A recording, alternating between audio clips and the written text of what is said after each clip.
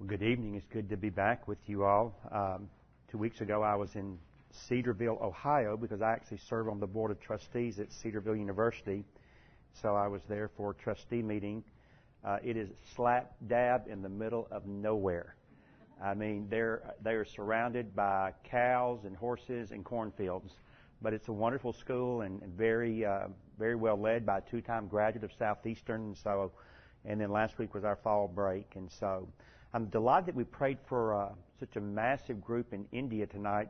Just by way of information, next to May the 18th through the 28th, Southeastern will be taking a group to India. We have, close to 30 graduates or current 2+2, 2+3 students that are serving the Lord in India right now.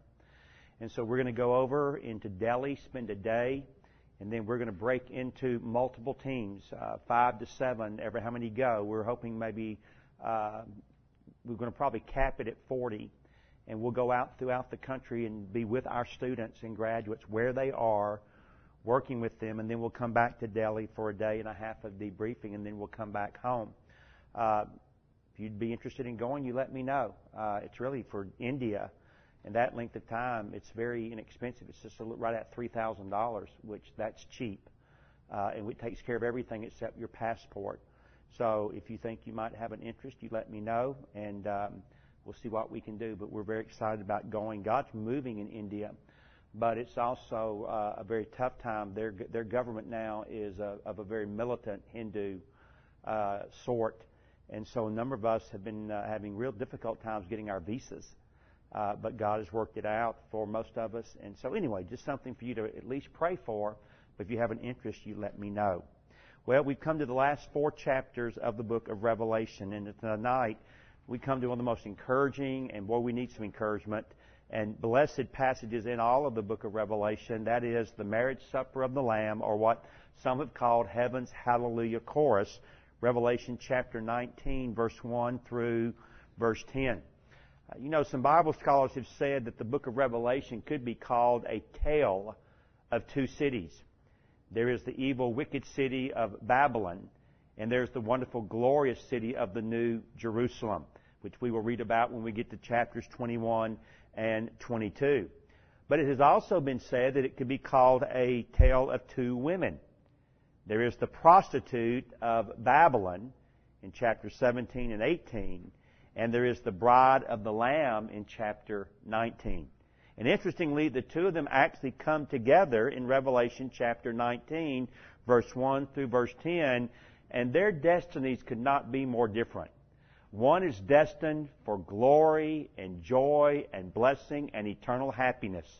And the other is destined for destruction, death, and eternal suffering. And it really does matter which city you are a citizen of, whether it's Babylon or whether it is the New Jerusalem. Now, if we were to try to take a single word tonight and capture what Revelation 19, 1 through 10 is all about, that's very easy.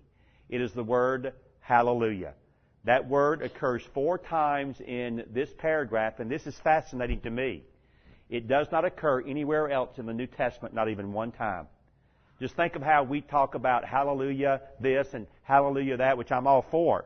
But to realize the word itself only occurs in one chapter of the Bible, Revelation 19, and it only occurs in verses 1 through 10, and actually you hear it there and you hear it nowhere else in all of the New Testament. In fact, it occurs in verse 1, verse 3, verse 4, and verse 6. Now, a little historical story, and then we jump in.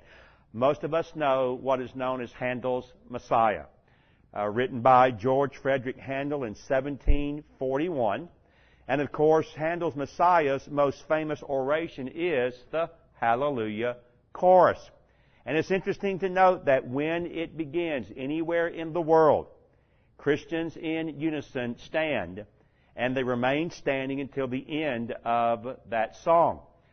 That's not what they do in heaven. When they hear the Hallelujah Chorus, they don't stand up and wait till the end and then applaud. But rather, when they hear the chorus, as we're going to see in our text, they fall down and they worship. Indeed, it says there in verse 4 that they fall down and worship the God who is seated on the throne. Why? Let's put it in a little context here. because He has judged the great prostitute, the great whore. We see that in verses 1 through 5, and in particular, verse 2. Secondly, He has prepared the bride, the church, for the marriage supper of the Lamb. That's verses 6 through 8. And then He has directed all of heaven and earth to keep their attention on Jesus, and that's what we see in verse 9 and verse 10. So I've in essence given you the outline that we're going to follow tonight. They praise God for His salvation and judgment of the great harlot of Babylon. They glorify God for His bride, the church, and the marriage supper that is now taking place. And then they worship God for the witness to Jesus that summarizes verse 9 and verse 10. And actually, the Hallelujah chorus is a response to a command that we saw the last time we were together in chapter 18 and verse 20. Look what the Bible says there. Rejoice over her, over who? Over the prostitute, over Babylon. Rejoice over her, O heaven, and you saints and apostles and prophets, for God has given judgment for her against you. Therefore, you can shout hallelujah. So, in a real sense, chapter 19, verses 1 through 10, is the appropriate response to God's judgment of Babylon in chapter 17 and chapter 18, but it also does this. It anticipates the second coming of Jesus in chapter 19, verse 11 through 21. It anticipates the millennial kingdom of the Lord Jesus in chapter 20, verse 1 through verse 6. It anticipates the final judgment of Satan in chapter 20, verse 7 through 10. It anticipates the great white throne judgment of chapter 20, verse 11 through 15, and it anticipates the establishment of the new heaven, the new Jerusalem, and also the new earth in chapters 21 and 22. Now, I don't think we can push this too far, but I would make an observation. It seems that the events of chapter 19, 20, 21, and 22 are sequential. You'll see the phrase, after this, after this, after this. Look at chapter 19, verse 1. After this, after what? The judgment of Babylon, I saw the following. Look at what it says in chapter 19, verse 11. Then I saw after what? After the marriage supper of the Lamb. Then you come to chapter 20, verse 1. Then I saw. Then you come to chapter 20, verse 11. Then I saw. Then you come to chapter 21, verse 1. Then I saw. And so there seems to be a chronological sequencing beginning here in chapter 19, which, if that is true, it is interesting that the marriage supper of the Lamb takes place before the second coming of Jesus. And the marriage supper of the Lamb takes place in heaven with the saints before the second coming of Jesus. And if that is true, then how did the saints get into heaven before they come back with Jesus? And of course, that would be supportive, but not be decisive. But that would be supportive of what I've argued earlier as a pre-tribulational rapture of the church, that the church is taken up into heaven before the 7-year tribulation. We are with the Lord in heaven during the tribulation, and then we come back with Him following the tribulation, and I would even argue following the marriage supper of the Lamb. Now, before I go on, one more thing. I've got really, really good friends that believe the marriage supper of the Lamb is actually the millennial kingdom. And so what is described in 19:1 through 10 is then given its chronological limitations or chronological parameters, that's a better word, in chapter 20. I understand how they can make that argument. I do. I just don't think it is correct. I think the marriage supper of the Lamb actually occurs before the coming again of the Lord Jesus, and therefore it supports the idea that the church is already with the Lord in heaven. All right? So, been a lot of bad news up and through chapter 18. Now we're going to have a lot of good news in chapter 19 and following. So look with me first of all in verses 1 through 5 that we should indeed be praising God for His salvation. Let me read the verses, then we'll go back and comment on them. After this, that is after the destruction of Babylon, I heard what seemed to be the loud voice of a great multitude in heaven. And they were crying out, and here's what they're crying. Hallelujah! Salvation, number 1, and glory, number 2, and power, number 3, belong to our God. Well, why? Well, number 1, for His judgments are true and just. Secondly, He has judged the great prostitute, that is Babylon, who corrupted the earth with her immorality, and He has avenged on her the blood of His servants. He has brought justice on behalf of His martyrs. Once more they cried out, verse 3, Hallelujah! The smoke from her goes up forever and ever. And the 24 elders and the 4 living creatures fell down and worshiped God, who was seated on the throne, saying, Amen, so be it. Hallelujah, praise the Lord. And from the throne came a voice saying, Praise our God, all you His slaves, His servants, you who fear Him, small and great. Verse 1 begins with that connecting phrase I mentioned a moment ago, after this. In other words, in light of God's judgment of Babylon in chapters 17 and 18, there is a celebration and worship service that takes place in heaven. It was after this I heard what seemed to be the loud voice of a great multitude. And where is the great multitude located? They are located in heaven. By the way, that phrase, loud voice, you would know this. It is the Greek phrase, phone megalon. Phone megalon. Phonograph. Phonographic machine that makes noise. Well, phonetics deals with how things sound. Mega, so a mega voice. A very loud voice is what they hear in heaven. And he says it's of a great multitude. Now, who is this great multitude? Is it angels? It could be. Is it the church triumphant? It could be. Is it possible that both angels and believers are mingled together in this great hallelujah shout? It may be. I like that idea the best. One thing that is clear, they're not quiet and staid in their worship, but they are loud and they are boisterous and enthusiastic. And again, I want to be clear. Sometimes when we worship, we should be quieter. We should be silent. We should be reflective and meditative. No question about it. But there are other times, and I know we're Baptist, but there's absolutely nothing wrong with us clapping our hands. There's absolutely nothing wrong with us shouting, Amen, praise the Lord, hallelujah. As Brother Bill will say, that's like saying sick 'em to a bulldog when it comes to a preacher. You give him a little amen here and now and a little hallelujah and preach it, brother, and you'd be surprised at what it does for us. I mean, I'd be honest with you, it's not much fun preaching to zombies. It's not fun preaching to people that look like they've been vaccinated with pickle juice and they just sit there like a wooden Indian and you're just like, am I like getting through at all? And so in heaven, I guess there'll be places for the quiet types, but praise God, there'll be places for the Baptist-Costals as well who want to be loud and enthusiastic in their worship. And so what do? With a loud voice, they cry, Hallelujah! Salvation and glory and power belong to our God. The word hallelujah, hallelujah.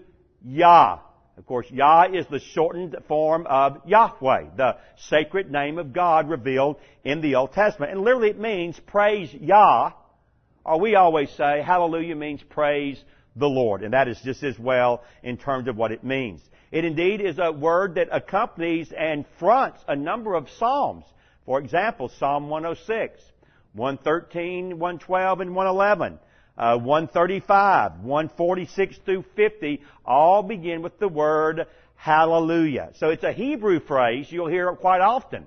But it's only found in the New Testament in chapter 19, verse 1, verse 3, verse 4, and verse 6. Now, 6 things are noted in verse 1 and verse 2 for their praise of Yahweh, their praise of the Lord. First of all, they praise Him for His salvation. You see that there in verse 1. His glory, also in verse 1. And His power. Salvation, glory, and power belong to our God. Then in verse 2, they praise Him for His judgments because they are true and they are just judgments.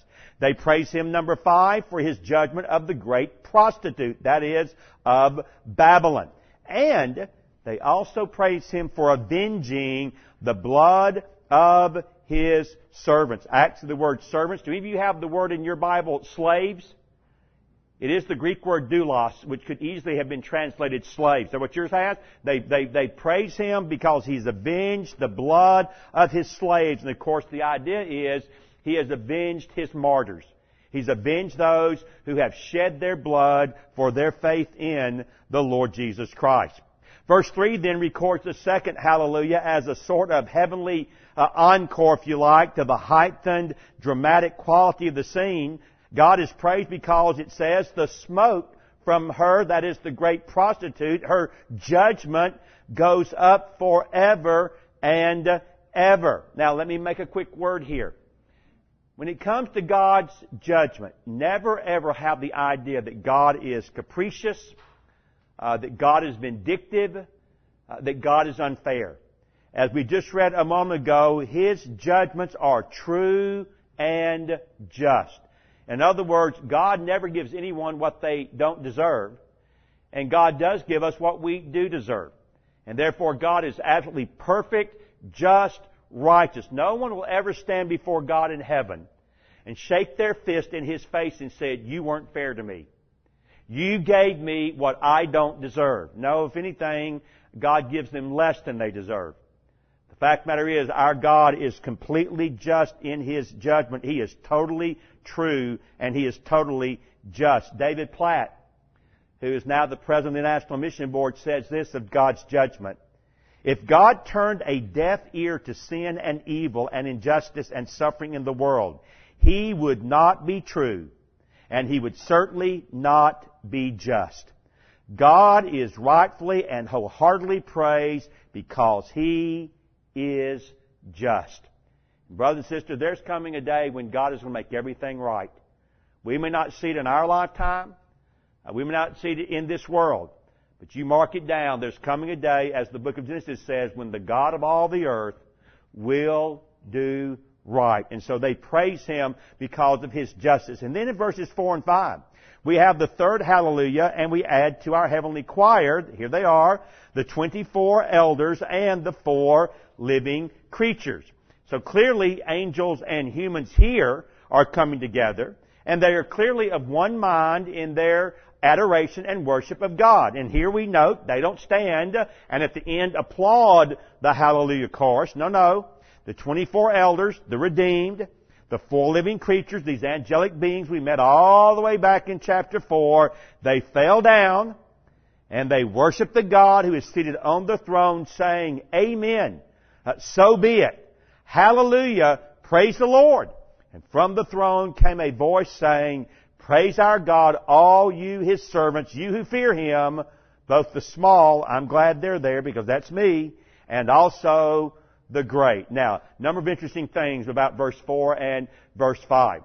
First of all, we don't know who's speaking from the throne there in verse 4. It could have been an angel or one of the 4 living creatures or even one of the elders. The text does not specify who, but it does specify what? "Praise our God, all you His servants, you who fear Him, small and great." I like what John Piper says in capturing the corporate nature of what is going on here. He says, and I quote, "Worship then is the declaration in the midst of Babylon that we will not be drawn into her harlotries because we have found in God the satisfaction of our souls. In His presence is fullness of joy, and at His right hand are pleasures forevermore." Corporate worship, then, is the public savoring of the worth of God and the beauty of God and the power of God and the wisdom of God. And therefore, worship is an open declaration to all the powers of heaven and to all of Babylon that we will not prostitute our minds or our hearts or our bodies to the allurements of the world. Though we may live in Babylon, we will not be captive to Babylonian ways. And we will celebrate with all of our might the awesome truth that we are free from that which will be destroyed. Couple of things. Number one, this is the last time we'll see the 4 living creatures, and it's the last time we'll see the 24 elders. They vanish, and we don't see them anymore. They move off the scene. Secondly, when you think about how righteous God's judgment is and how all that is a part of this world is going to someday be burned up and completely destroyed, I'm glad. That makes me happy. I thrill at the thought that all that is evil and wicked and malicious and ugly and painful in this world is going to go away forever and ever and ever. It's much worse than we ever thought.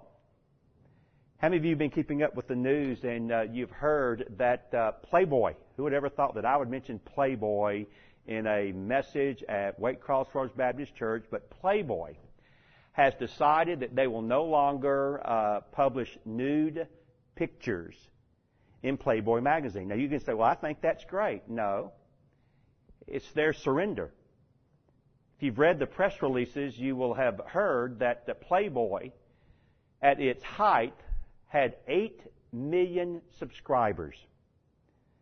Today, they have only 800,000. You do the math. 10% of what they once had. Furthermore, those who now run Playboy acknowledge that they can no longer compete with the pornographic world that we now live in. And they boasted in the fact that their success has been their destruction.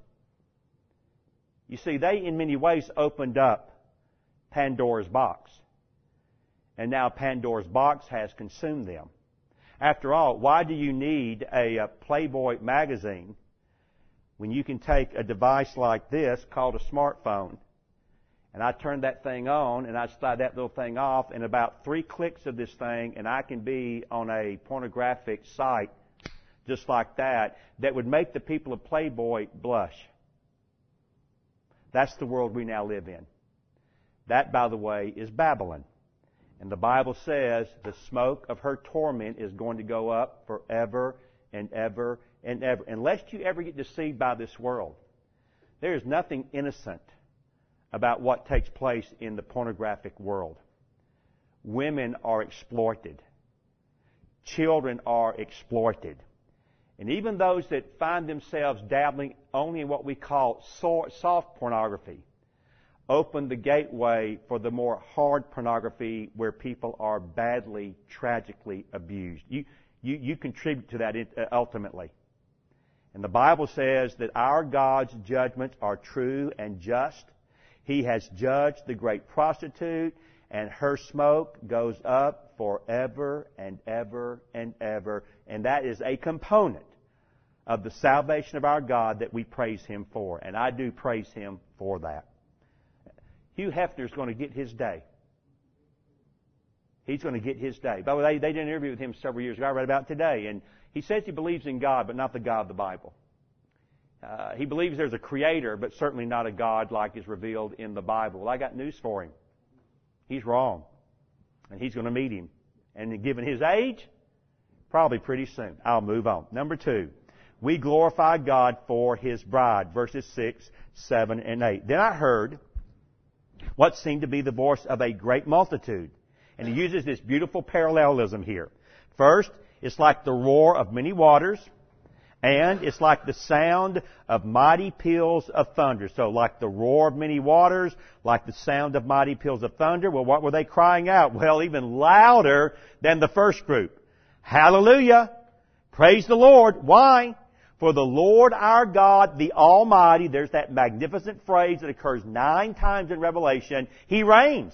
And because the Lord our God Almighty reigns, well, verse 7, let us rejoice and exult and give Him glory. And one of the reasons we give Him the glory is the marriage of the Lamb has come. That's the Lord Jesus. And His bride, that's you and me, the church, has made herself ready. And it was granted her to clothe herself with fine linen, bright and pure, for the fine linen is the righteous deeds of the saints. Now, let's put it in context. Verses 1 through 5, we've glorified a God of salvation, glory, and power. That's actually verse 1. A God whose judgments are always true and just. A God who judges evil, corruption, immorality. A God who avenges the blood of His servants. That's verse 2. We've also glorified a God who welcomes all who fear Him, small and great. That's verse 5. So now the text moves forward. The argument is pushed forward. And he wants us to glorify God for 2 additional reasons. Number 1, He is an almighty God who reigns as sovereign Lord over all things. That's verse 6. And secondly, He is a God who has arranged from all eternity for the marriage of His Son, the Lord Jesus, to a host of saved sinners, purified, beautified by His own blood that the Bible calls the church. Now, notice that verse 6 begins just like verse 1. After this I heard what seemed to be the loud voice. Verse 6. Then I heard what seemed to be the loud voice. The loud voice of a great multitude in heaven crying, verse 1. And the loud voice of a great multitude in verse 6, like the roar of many waters. And like the sound of many peals of thunder. So he describes this magnificent vision and this incredible sound that's deafening. It's like a mighty waterfall, cascading thunder. And they cry out for the fourth and final time, hallelujah, praise the Lord. And why do they do that? Well, number one, He's the Lord our God, the Almighty. This is again this wonderful title that's ascribed only in Revelation to our God. The only one time it isn't is in 2 Corinthians chapter 6 and verse 14, but there it's just quoting an Old Testament passage. So the phrase, the Lord God the Almighty, occurs only as an ascription to our God in the book of Revelation. And I like what Robert Mountain says here. I quote him. The previous hallelujahs of verses 1, 3, and 4 pointed back to the destruction of Babylon in chapter 18. But the hallelujah of verse 6 points forward in anticipation of the coming wedding of the Lamb. And he further notes that the title Almighty literally means the one who holds all things in His control. The one who holds all things in His control. So we are singing hallelujah, praise the Lord, because this is an omnipotent God, an all-powerful God, and He's now inaugurating His universal, visible, and permanent kingdom and reign over all things. And so, what has been true in heaven forever is about to be true on earth. Or as one man said, the prayer that Jesus taught us in Matthew chapter 6 verse 10, let your kingdom come on earth as it is done in heaven, is about to be fulfilled. Now look at verse 7. With the arrival then of the reign of God, also comes the long-awaited day of what we call the marriage of the Lamb. That is, the Lord Jesus and His bride, the church, being wedded together. And as a result of this great day that we will be there participating, there's rejoicing, there's exulting, there's giving of God great glory. Now, it's interesting. The idea of God marrying His people is not just a New Testament image. You also find it in the Old Testament as well. For example, in Isaiah 54 verses 5 through 7. In Hosea 2:19. And then in 2 Corinthians chapter 11 verse 2. And of course the most famous passage of all that talks about the bride of Christ and Christ as the husband is of course that same passage we talk about when it comes to husbands and wives on earth. Ephesians chapter 5 verses 22 through 33. So what you have beautifully described there is now coming to fruition in Revelation chapter 19. The bride of the Lamb has come, and His bride has made herself ready. Now, Mounts again is helpful here because there's a beautiful ceremony that took place in the ancient world. When we have a wedding today, we know how it pretty much unfolds if it's normal in our Western context. You're going to have a wedding rehearsal, which everybody, by the way, always shows up late, fires me up. Which is why I always tell the folks to be there 30 minutes before I actually want them there. And then they might, just kind of like y'all are on Sunday mornings.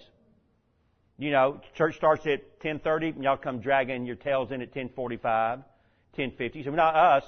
Yeah, but your brothers and sisters come dragging their tails in at 10:45, 10:50. I guess it's just because they think the preaching is so wonderful. That's the only part they really want to be there for. But the fact of the matter is, same thing happens in wedding rehearsals. They don't show up on time. They drag in late, fires me up, makes me mad.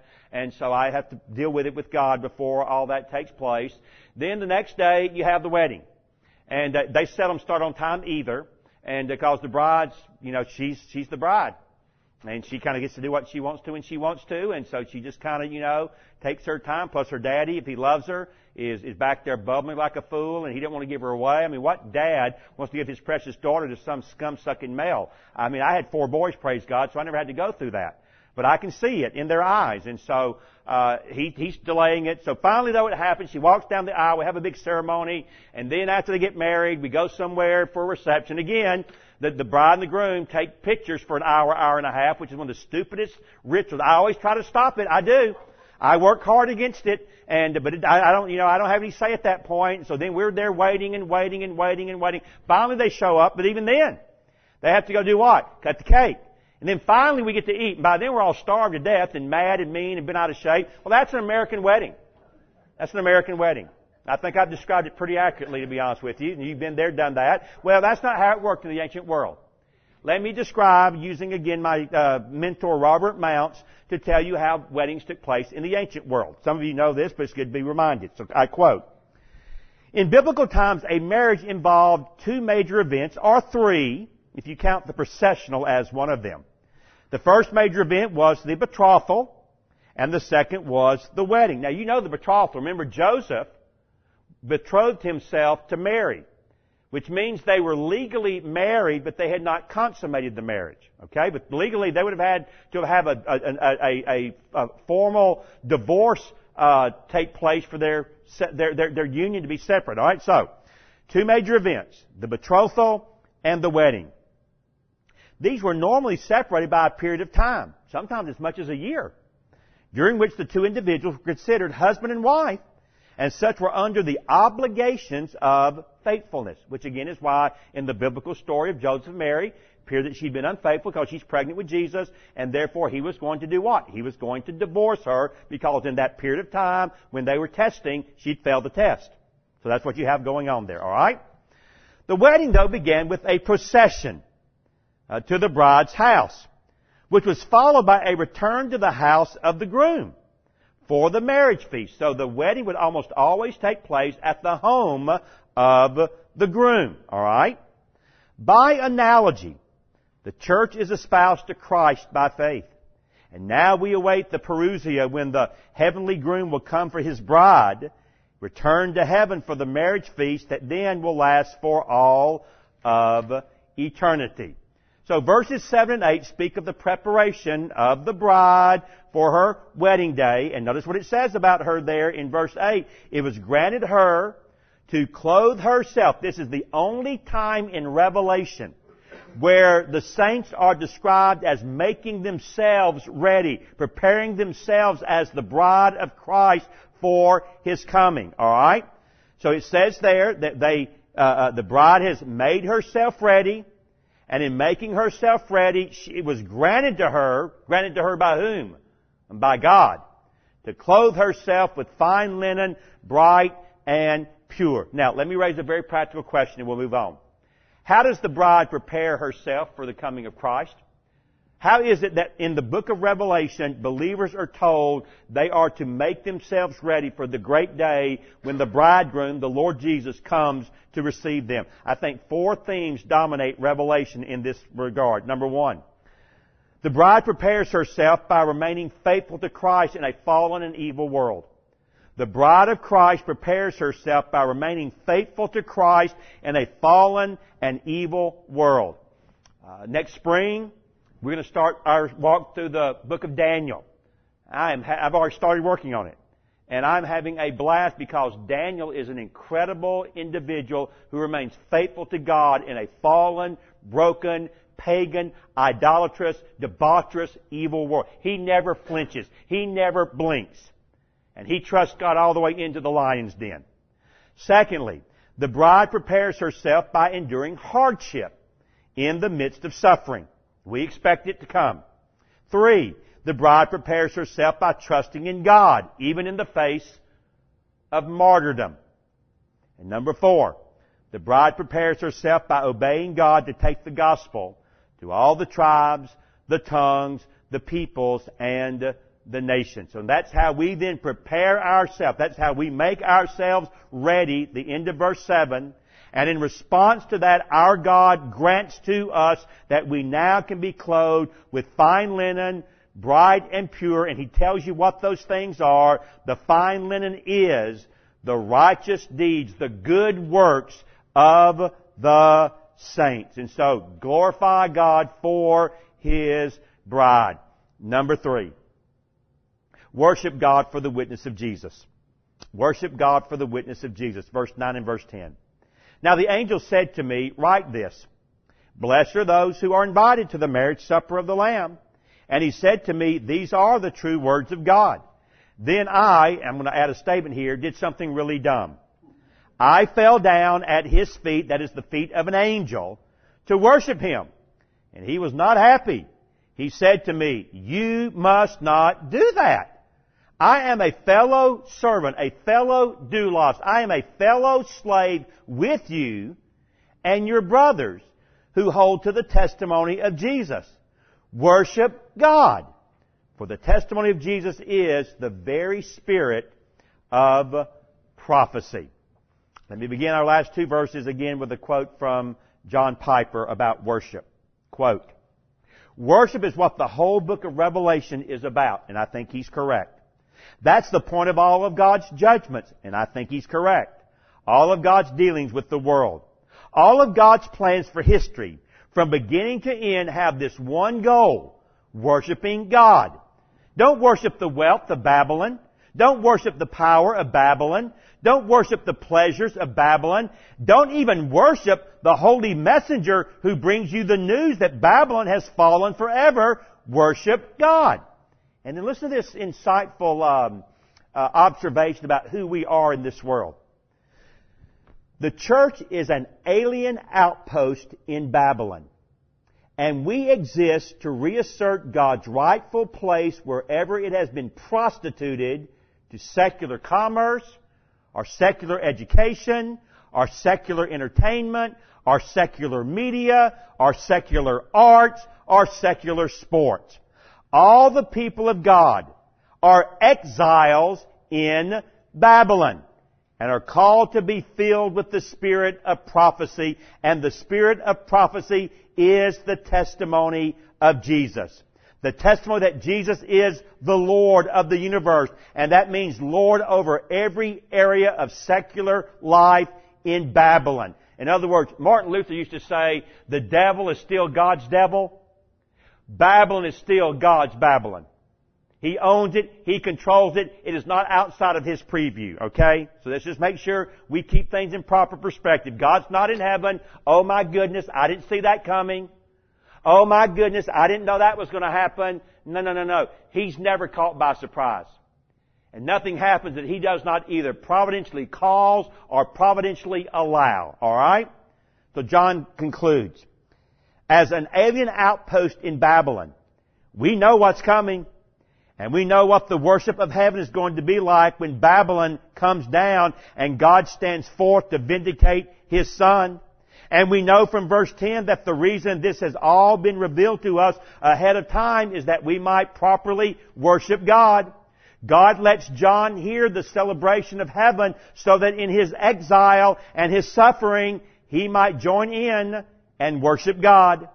And so John wrote it down in the book so that we might listen to the worship of heaven and join in with them. So look at verse 9. John is given a command by an angel to write this. Blessed are those who are invited to the marriage supper of the Lamb. That word write is an imperative, a word of command.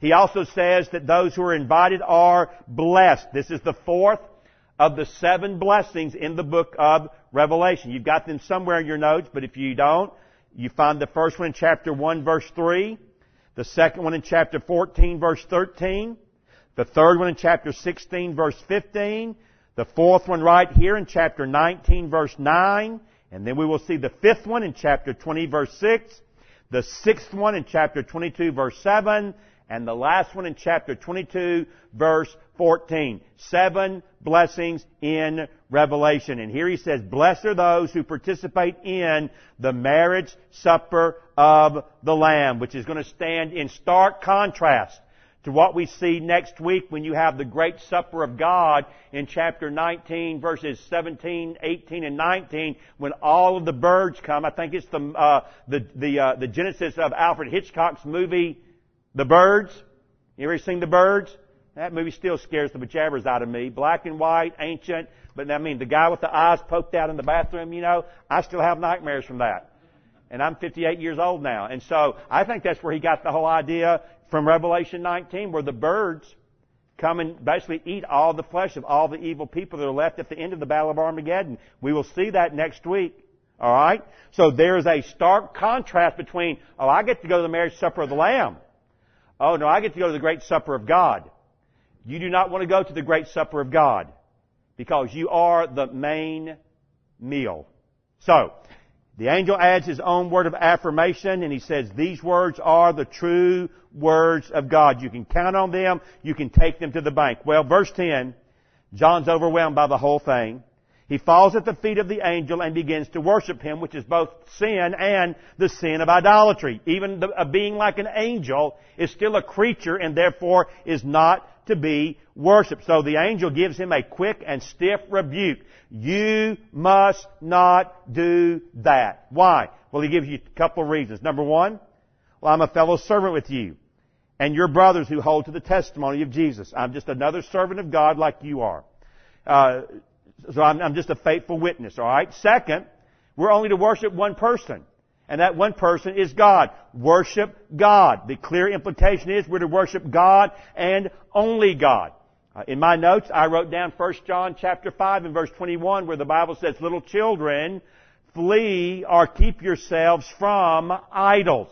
So anything other than God being worshipped is idolatry, even an angel. All right? Then thirdly, he says, for the testimony of Jesus is the spirit of prophecy. You say, what does that mean? Now, here's what I've written down in my notes to be very precise. The idea, I believe, is that the true spirit of prophecy always bears witness to Jesus. The true spirit of prophecy always bears witness to Jesus. The true spirit of prophecy always points to Jesus. And one of my teaching heroes, John MacArthur, agrees. Dr. MacArthur says this, and I quote, the central theme of Old Testament prophecy and New Testament preaching is the Lord Jesus Christ. Until the coming of His kingdom, all who proclaim the gospel must be faithful to the testimony of Jesus, the saving gospel message, which was His message. David Levy, who writes regularly in Israel My Glory, says it this way. In this book, prophecy is designed to unfold Christ's character, glory, purpose, and program. Therefore, worship God alone. With these words, the scene is set for the manifestation of Jesus Christ as the glorified King of Kings and the Lord of Lords. Only one word is appropriate. It is the word hallelujah. So, let me close. Scott Duvall, another friend of mine, wrote an excellent commentary on the book of Revelation, and I've been greatly blessed by it. He came to the end of chapter 19 and said there are at least 9 themes that just naturally roll out of this particular chapter for our careful consideration. And I like them. And so I've written them down. I'll just share them with you very quickly and then we'll pray and go home. But these are things that naturally flow out of the fact that we worship the Lord our God, the Almighty, as His bride who is now prepared to be married to the Lamb, that is the Lord Jesus Christ. So here we go. Number 1. God's people are called to rejoice at the demonstration of God's righteous judgments. Absolutely. Number 2, evil power sinners are guilty of arrogance, deception, and murder. Yes, that is exactly who Babylon is. Number 3, God will avenge the suffering of His people. There is coming a day of reckoning. Number 4, God is to be praised for His just and true judgments. They are reflections of His righteous and faithful character. 5, God deserves praise and glory for beginning His universal reign. 6, Jesus relates to His people like a husband to his bride. 7, God's people, in contrast to the great prostitute, are clothed in righteous acts. 8, angels, like believing humans, are fellow servants who hold to the testimony of Jesus. 9, God alone deserves worship, for He by His Spirit is the source of the prophecy, that is the prophetic message that is all about Jesus. And so as one man said, once more we see, it really is all about Jesus. That has always been God's plan, and nothing will keep it from ever coming to pass. So, the stage is set. Next week, probably next to Revelation 5, my favorite passage in the entire book, the second coming of Jesus, chapter 19, verse 11 through verse 21. Go ahead and read it ahead of time. And then next week, we will just have a really delightful experience of walking through those verses and seeing how great is the God who is coming again. Let's pray together. Father, I thank You for this passage that reminds us that this world is not our home, and that we have no groom in this world we want to wed ourselves to, because there is a Lamb sitting upon a throne in heaven who is the King of kings and Lord of lords, and that's going to be my husband. That's going to be the God, the Lord, the Master, the King that I am wedded to for all of my life and forever and ever and ever. And He is preeminently worthy because He has indeed shed His blood on our behalf. And Lord, I thank You that You are going to avenge the shed blood of Your martyrs, many, hundreds of thousands, if not millions, who have died throughout the ages because they remain faithful to You even in the face of death. Lord, I don't know that any of us will ever face that, but if we do, give us that same faith, that same commitment, that if indeed our lives are put on the line, we will say, our God is worthy. And we will trust You to see us through, knowing that to be absent from the body is to be present with the Lord, knowing that for me to live is Christ and to die is gain. With a hope like that, Lord, may we stand faithful to the very end. We ask and pray this in Jesus' strong and saving name. Amen. See you next Wednesday night.